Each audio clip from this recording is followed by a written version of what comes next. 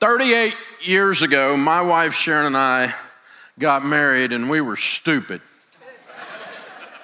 We didn't know anything. If we'd have known half of what we know now, we'd have known not to get married because it was a mess. I was a beer-drinking, hell-raising hillbilly, and I talked her into marrying me, and we moved to Nashville and started off our lives. And of course, Nashville, y'all know about Nashville, right? It's the buckle of the Bible Belt. There's more Baptists there than people. And so we moved to Nashville, and about 2 weeks after we were brand new married, my wife, who had never discussed God or Jesus or anything else with me prior to marriage, remembered that she was a Baptist. And she gets up on Sunday morning and said, "We're going to church." And I said, "We are not doing anything. It is Sunday morning. I will be here watching football and drinking beer like all good rednecks." Well, that didn't go well. She got really upset, and she cried, and she was mad, and I didn't care. And she went storming out of the house, and it didn't take her long to find her tribe because those Baptists are everywhere. And so she wanders in the back door of this little Baptist church, and they prayed at the end of service for her heathen husband. And this scene repeated itself every week for quite a while. It wasn't going so good. And so I decided I was going to get rich, and I got in one of these multi-level things. You know, those things where you make all your friends mad. And so me and my beer drinking buddy, we get in this thing together, and this is how bright Daryl and his other brother Daryl were. We would go to happy hour and then go make sales calls and couldn't figure out why we couldn't grow the business. Dumber than a rock, right? So then we heard that they were having one of their big rah-rah things, and if we went to this meeting, we could learn how to do it and have a yacht and a big house and all the stuff we were supposed to be having, and we weren't getting any of it. So we drive from Nashville down to Birmingham, Alabama, to the Alabama Theater. And have you ever gone back to something in your past and it shrunk? In my mind's eye, the Alabama Theater holds 10,000 people. We did an event there a while back. It holds 800. But me and Daryl were in the back of the balcony up there all day long with these guys telling us how to get rich and the stuff we should be doing and all these kinds of things. And it's a great sales conference or whatever in this thing. And the big guy gets up at the end. He's the closer, and he's the one we wanted to hear because he was who we wanted to be when we grow up. And whatever he said, we were going to do. And we had written down 5 things on the drive down there that if we learned these 5 things, we could be ready to do the business. And he was a great speaker, and it was as if he had our 5 things as his talk outline. He had credibility before, but by the time he finished answering all our questions about life, he owned us. You know what I'm talking about? And then he says, "There's one more thing." And we went, "No, we had 5, that's it. One more thing. If you don't know God, you need to meet him. Because if you think business is about monetary transactions, you're going to fail. And you need to learn that people are important, and God's Son Jesus will teach you that the people are important, and you will not succeed in business until you understand people are important." And I looked at my buddy and I said, "Has he been talking to my wife?" So he goes, "I don't know. He says what to do, so we got to do that." And I said, "Well, I don't know what to do." "You know what to do?" "No, I don't know what to do." We go back to the Hampton Inn or wherever it was we were staying. We get the Gideon's Bible out of the nightstand. We open it up. It's King James. Shakespeare and Jesus. The chances of these 2 hillbillies getting through this is 0. Close that puppy up, put it in the nightstand. But I did go home. I told my wife, I said, "We're going to church." And she said, "Who are you and what have you done with my husband?" And we started visiting churches, and we went to some of those churches where people aren't happy. Y'all ever been to one of those churches? Where people look like they were weaned on a pickle? Not having fun. And then we went back door of this little church. This is 30, 40 years ago, right? So we go in the back door of this little church, and it was kind of stuff happening in there. About 400 people. It had something in the air, you know, and the people in the choir, they were like moving and stuff. And we're like, whoa, this is dangerous. And then one woman in the choir raised her hand like she knew the answer to some question. And then they all started raising their hands. And I told Sharon, you know how you do when you're visiting churches, we're on the back row, sneak out, right? And so we're on the back row. And I said, they get snakes out, I'm out of here. I'm just saying. We kept being drawn back to that little church. And that old pastor, about as good as you can get. He would say wonderful things from the pulpit, like, this is what the Bible says. And then if you don't agree with that, you're what's known as wrong. I love that. Like somebody, because I thought Christians were kind of wimpy, and he was like a man, you know. And his wife, you know, his old school church, they'd stand at the back when everybody left and shake everybody's hand and give everybody a hug on the way out. It was a little church anyway. You could do that, right? And she's a big squishy woman, so she'd give you a big old grandma hug, you know. And you get that big grandma hug and his manliness. And that woman and his talks led me to Jesus. Amen. Changed my life. And I do everything backwards. Most people meet God at the bottom of a crisis of some kind. I met him on the way up. And I left that little multi-level thing. I started buying and selling real estate, and I got rich. At least by a kid from Antioch, Tennessee standards. By the time I was 26, I had $4 million worth of real estate, a little over $1 million net worth. And I was making $250,000 a year. In the early 80s, that's $20,000 a month. Now, I don't know what neighborhood you grew up in, but where I grew up, we called that rich. And it was fun, too. Sometimes I hear these people say, all those rich people are miserable. We were having fun, F-U-N fun. I mean, I had that car. I always wanted, you know that car, if you ever got some money, I'd get that car. You know that car? Car I always wanted was I wanted a Jaguar, because no one in the neighborhood I grew up in could spell Jaguar, much less knew what it was or how much it cost, so it was exotic. I got me a Jaguar, and baby, within 90 days, I was a Jaguar. It's like, it's like, right, I was having fun, man. We went to Hawaii, and we loved it. That water is so blue. We went back, and then we went back again. We loved it. We were having fun. Now, I'm not here to tell you money will make you happy, and I'm certainly not a quote-unquote prosperity gospel guy, but money's not evil either. It's not in Scripture. The Bible doesn't say that money is the root of all evil. It says the love of money is the root of all evil. What I have discovered now 30 years later is that money makes you more of what you already are. It magnifies the good and exposes the bad brightly. If you have a temper and you get money, Lord, help the people around you. You will be a rageaholic tyrant. I mean, you will be out of control. If you are generous and give and you get money, you'll become what the world calls a philanthropist, and you will impact entire communities with the wealth that God allows you to manage. You become more of what you are, and some of the people around you when you get money become more of what they are. Like the crazy in your family gets crazier. And listen, let me just tell y'all, every family has crazy. And if you think there's not crazy in your family, that means it's you. This is how it works, you guys. And so we were blowing and going. Everything was so good. We were cooking. And I had done some stupid stuff. How many of y'all ever do something stupid with money?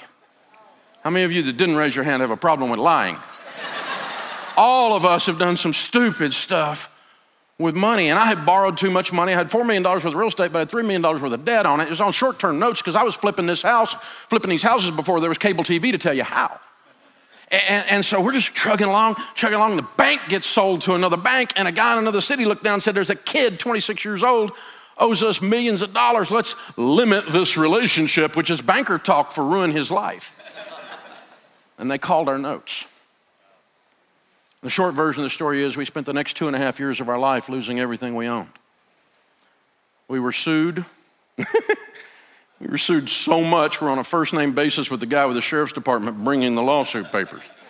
Little pink slip thing, and Sharon's like making him cookies. Hey, Harold, how's it doing today? Just good, Miss Sharon. Here's you another one. And so, I mean, it was just like coming at us like crazy. We had a brand new baby and a toddler. Our marriage was hanging on by a thread. Because you can have some money fights now. You can have fights, but in a marriage, you can have some money fights. Number one cause of divorce, number one cause of disagreement in America today, money fights.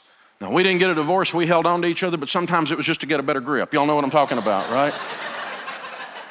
She's from East Tennessee, the hills of East Tennessee, and frying pan throwing there is an Olympic event.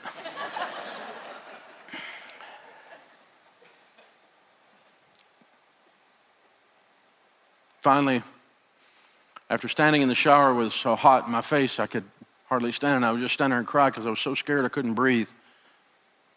Year after year, month after month.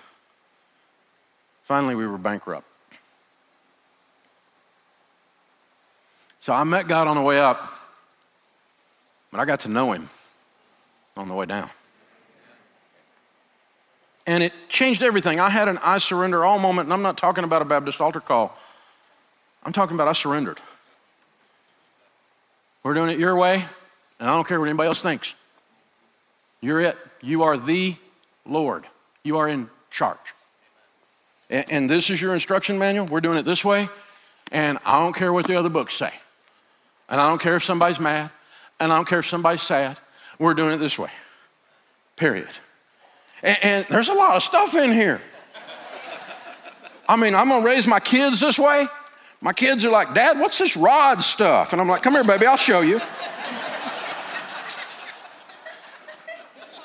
I'm going to run my marriage this way. Submit yourselves one to another. Oh, no. It means I got to dry dishes. 2,500 scriptures on how to handle money and possessions. God's concerned about teaching us how to manage his stuff, his way, for his glory. He's really concerned about that. And I said, okay, God, apparently I'm an ignoramus when it comes to money. I've got a degree in finance and all these letters and licenses after my name, but here I sit broke. So there's a problem with the knowledge base I was operating from. Something's got to change. What does it say about money? And it's all in here. It's crazy, y'all. I'm still learning stuff 30 years after I first started studying this subject. And it's crazy how in-depth and detailed and nuanced the instruction is. It's all there. But you just carry it. You got to open it and read it. I mean, it's the osmosis thing running up your arm doesn't work. You got to really and man, it's hard. It's hard. So I got a bunch of young people working on my team. There's about 964 folks on our team right now, and give or take one. And a bunch of youngins on my team, and I came in the day, and one of these young guys was doing the stuff wrong that he's supposed to be doing. And I was like, hey, don't do it that way. Do it this way. Huh? I said, no, that's wrong. There's a right way to do it and a wrong way to do it. You're doing it wrong. This is the right way. Do it this way. And he's like, okay. I come back 2 days later. He's doing it wrong again. The same way.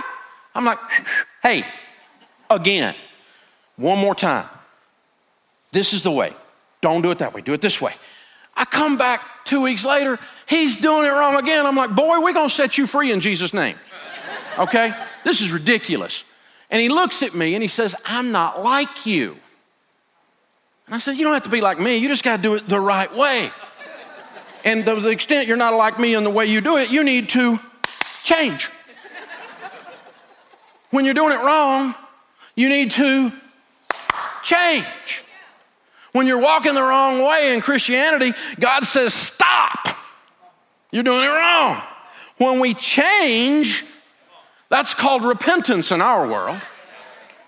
I got a lot of stuff I get to repent for every day because I do so much stuff wrong. But this money stuff, I've studied it and studied it and studied it, and I've been doing it right for decades now, and it works. And I'm a lot better husband than the guy that woman married 38 years ago. And I'm a lot better daddy than I was when I started. And matter of fact, I got grandbabies now, and if I'd have known how great grandkids are going to be, I'd have been nicer to their parents. And so, I mean, it's... My kids are like, who are you? You want this one back? Okay. So this one smells. You can have it. And so, oh man, You get better if you change. The technical theological term would be called sanctification. Over time, we get better if we change. So let's talk about the 5 things that the Bible says we should do with money. Now, there's a whole bunch of them, but if you do these 5 over a couple decades, 100% of the time, you will get results that will blow your ever-loving mind. 100% of the time. Because let me just tell you, if you plant corn, don't be shocked if corn grows. As ye sow, so shall ye reap. If you plant nothing and wait on the government, don't be surprised if you have mud. This is how it works. You are in charge of planting. He is in charge of sunshine and rain. And there's this dance that we do with God between our works and his blessings and provision and protection that causes this thing where his children, the heirs to the throne, a royal priesthood, are blessed. And this is how we do it. The first thing is you get on a written plan. We call it a budget in the financial world. Jesus said, don't build a tower without first counting the cost, lest you get halfway up and you're unable to finish, and all who see you begin to mock you and say, this man began to build and was unable to finish. Don't build a tower without first counting the cost. My friend Zig Ziglar used to say, if you aim at nothing, you will hit it every time. My friend John Maxwell says, a budget is people telling their money what to do instead of wondering where it went. Winning is an intentional act. When the Super Bowl is over and the little reporter runs over and says, how did you win? The guy never goes, I don't know. I just got off the bus and this thing happened. Getting to the Super Bowl is an intentional act over decades of developing your skill.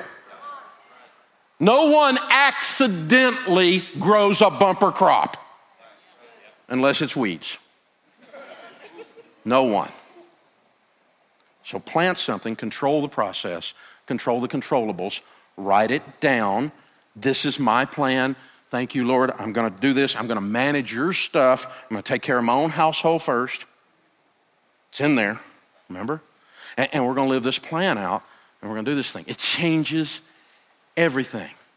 The second thing is you need to get out of debt. Now, we knew Dave Ramsey was going to say this. That's a fairly predictable thing coming out of my mouth. But here's the deal. The borrower really is slave to the lender. The rich rules over the poor, and the borrower is slave to the lender. I've experienced that. I lost everything because I let other people have control over my life. You know what that's called? A master. Well, Dave, I don't know if I agree with all your theories about debt. It's America. You have the right to be wrong. My old pastor used to say, a man with an experience is not at the mercy of a man with an opinion. I've led more people out of debt and into wealth than anybody breathing on the planet today. And I'm not bragging. I just showed them how to do it God's ways. I didn't make up any of this. I stole it all from God and your grandmother. And so we're going to get out of debt because it's no fun trying to be married like this, right? Knock your glasses off doing that. So this is crazy, you guys. We're walking through our lives where all the money comes in, all the money goes out, and only the names are changed to protect the innocent. We make tons of money and we have none and we can't figure out why. I know why. You gave it all to a financial system that's designed to take it from you. You surrendered it. And we've got to stop. So I quit borrowing money. Period. For anything, for any reason. And this weird thing happened when I didn't have any payments and I made an income. I had money. It was so strange. And then when I got money and I bought an asset that created income that I paid cash for, I got to keep all that. There was no payment. Except for what the government takes, but I mean, there was no payment. And it was an amazing experience. And the first few years were tough because, there's stuff I wanted to do and I didn't have the money. And I had to learn this magic ancient word called no. Most people don't know this word. You press your tongue towards the roof of your mouth, you release air. No. It's tough. You're not allowed to say it in our world anymore. It's politically incorrect. So, what I did was we got the scissors out and we said, no more. I'm not going to play you guys' game anymore. It's time for a plastectomy. It's time for plastic surgery. Citibank, what's in your wallet? Money. American Distress, thank you. Discover Bondage. Bank of America. Oh my gosh.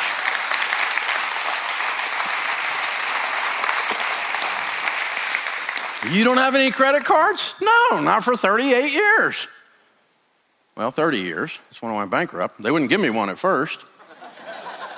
And then later after they would give me, I didn't want it because I had learned this stuff from the Bible. And this is my wallet.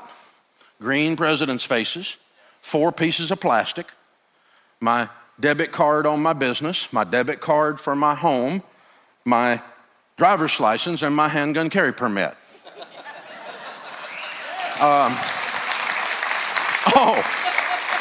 Rednecks in Oklahoma, I see. Okay. I had a guy call me on the radio, and he's like, you're going to kill me. My truck payment. I said, how much is your truck payment? $763. You have a $700 truck payment? Yeah. I said, how much is your house payment? I live in a double wide, $550. I said, oh, man. I said, dude, if your truck payment is bigger than your house payment, you might be a redneck. The borrower is slave to the lender. You got to sell that truck, dude. It owns you. You don't own it. It sounded good at the time. And you and I both know the reason you called me is you just wanted somebody else to say it out loud with you, who's also done stupid, because I know what stupid looks like. Son, that's stupid. That truck's got to go. You're saying I got to sell my truck? I said, what'd you just say? Of course I said you sell your truck. I didn't stutter. Thing owns you, man. This is crazy. Get you a truck that you can own instead of it owns you. This is just crazy. The third one surprises people, and that's foster high-quality relationships. The Bible says, be not deceived. Evil company corrupts good habits. Did you know you become who you hang around with? I was up north the other day, and do you know all those people talk alike? They got accents. They thought I had one, but they had a group accent thing going. I saw it. And when they moved down south, they stay there long enough, we'll teach them how to talk, right? And they're fun. I love Yankees. They're awesome. But it's fun. There's a couple in here right now. But we can have all the fun we want. You become who you hang around with. Studies say that your 10 closest friends over the next decade, your income will be within 10 to 15% of the average of your 10 closest friends. And some of you are going, I need some new friends. Well, maybe. I mean, you don't let your little son, your little Johnny, run around with the weed head down the street because you know if you do, he's going to turn into a weed head. Right? He comes home talking language we don't talk in our house. You go, where'd you pick that up? Because you didn't pick it up in here. So where'd oh, yeah, okay. You become who you hang around with. Be not deceived. Evil company corrupts good habits. So hang out with generous people and you will be generous people. Hang out with people who read the Bible. You'll end up reading the Bible. You can't keep yourself from doing it. Hang out with people who treat their wives with respect, men, and you will find men who treat their wives with respect, and you'll start treating yours that way. It's an amazing thing that happens. It's a weird thing that happens. So choose carefully. Now, I'm not talking about being nice to someone or snubbing other people. I'm nice to anybody. I love people. I love people that are wrong even. I love people, okay? But I'm talking about my crew, the men in my life that shape my language, the men in my life that impact my spiritual walk, my generosity, my thinking in business, and my acumen. Who are the men in my life that are doing that? Ladies, the same thing for you. You're going to become who you hung around with. Now, the next one is save and invest. See, if you don't have any payments and you got a plan, the first thing you're going to want to do is save and invest, because in the house of the wise are stores of choice food and oil. And the rest of that proverb says, and a foolish man devours all he has. If you spend everything you make, biblically speaking, you're a fool. I didn't say it, God did. Don't get mad at me. But I have been a fool, big red arrow, fool. I know what being a fool feels like. It feels like being broke. Because I spent everything I made. Because I've always been able to make money, I just wasn't able to keep it. I always thought I could out-earn my stupidity. And I tried it for a long time. It doesn't work. Save and invest. You're saving for an emergency fund first. Save 3 to 6 months to get ready for maybe something like a what? A rainy day. Visual aid. 2020.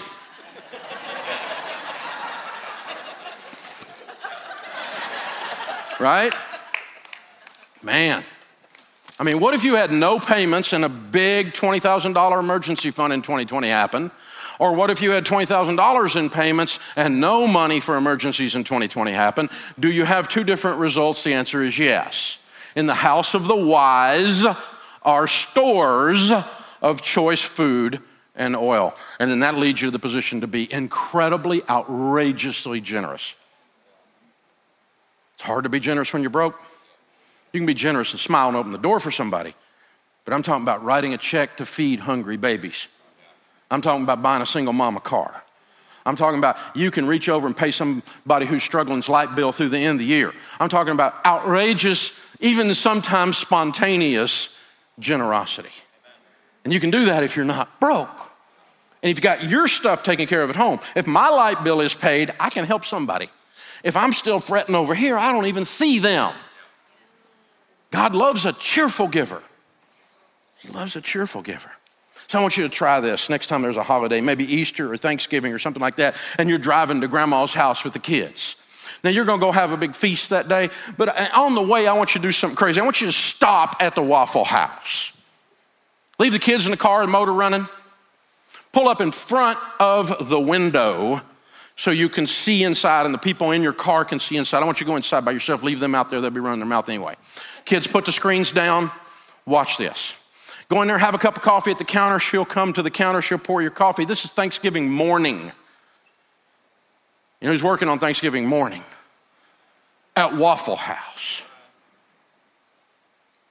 You pay for your coffee, and I want you to take 3 or 4 of these Uncle Benjamin Franklin pictures, $100 bills, and I want you to slide them on the cup and slip out. Go out in the car, tell the kids, hey, watch God work. Watch what God does when he shows off.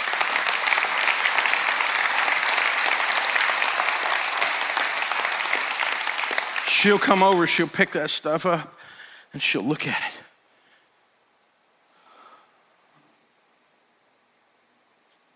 She wonders if it's a trick.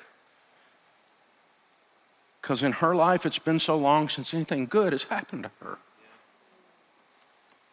And then when she realizes it's real, and then even if she was in church that Sunday or hadn't been in church in 20 years of Sundays, 100% of the time the human spirit can smell God's spirit. She knows what's going on. And 100% of the time after she does this, she'll go, thank you. And then she looks one more time. When she realizes no one's looking and she has no idea there's a family with a 6-year-old sitting in a van watching her inside whose dad or mom just pulled this idea off. And the 6-year-old's life is being permanently changed while he watches this.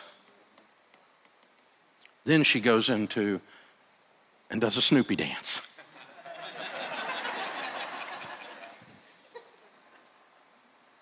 Because that's the whole difference in her month.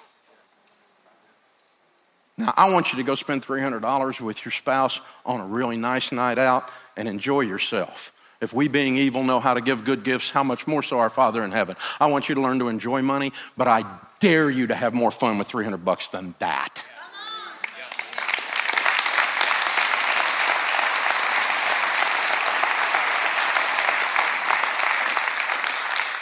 So to the extent you're not outrageously generous because you're in debt and haven't saved money, and you're not on a plan, and you hang out with selfish people who are worried about their Instagram photo, any one of those 5 things that's not there, or any 5 of those 5 things that's not there, it's time for all of us to get a little better and change. Makes God smile when you do. He loves you. He's crazy about you. God, we thank you for this day. Thank you for this incredible church. We thank you for Pastor Craig. Thank you for his friendship over all these decades, the incredible work you've allowed him to do and the work you've done through him and this unbelievable Holy Spirit team. God, thank you. Thank you, thank you for work that matters. We ask you, bless people, help them have the power to change their lives. Holy Spirit, speak to them, speak through them, help them change. In Jesus' name, amen. As you keep praying today at all of our different churches, those of you who say, I feel the same thing that waitress would feel. There's something in my spirit that bears witness with this. But you may say, I'm not really a committed follower of Jesus. When Dave talked about debt, there's another type of debt in the Bible. It's called a sin debt. And you know it. When we look at money, we all know we've done stupid things with money. We feel guilty sometimes. But when you look at life, we recognize that we've all done stupid things in life. And we feel guilty. We've sinned. There's really, really, really good news that God loves you so much that he became like you. He became one of us in the person of Jesus who never sinned.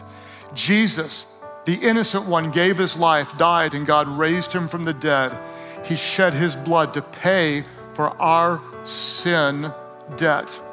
Because of the grace of God, because of the risen Christ, anyone who calls on that name that is above every name, the name of Jesus, your sins would be forgiven, your debt, your sin debt would be erased, and you would change. You would become brand new today, wherever you're watching. Those of you who say, I need his grace, I need his forgiveness. Today, I turn around, I turn from my sin, I repent, I turn to Jesus, I give him my life. That's your prayer. Would you lift your hands right now? Just lift them up. All of our churches say, yes, I give my life to Jesus.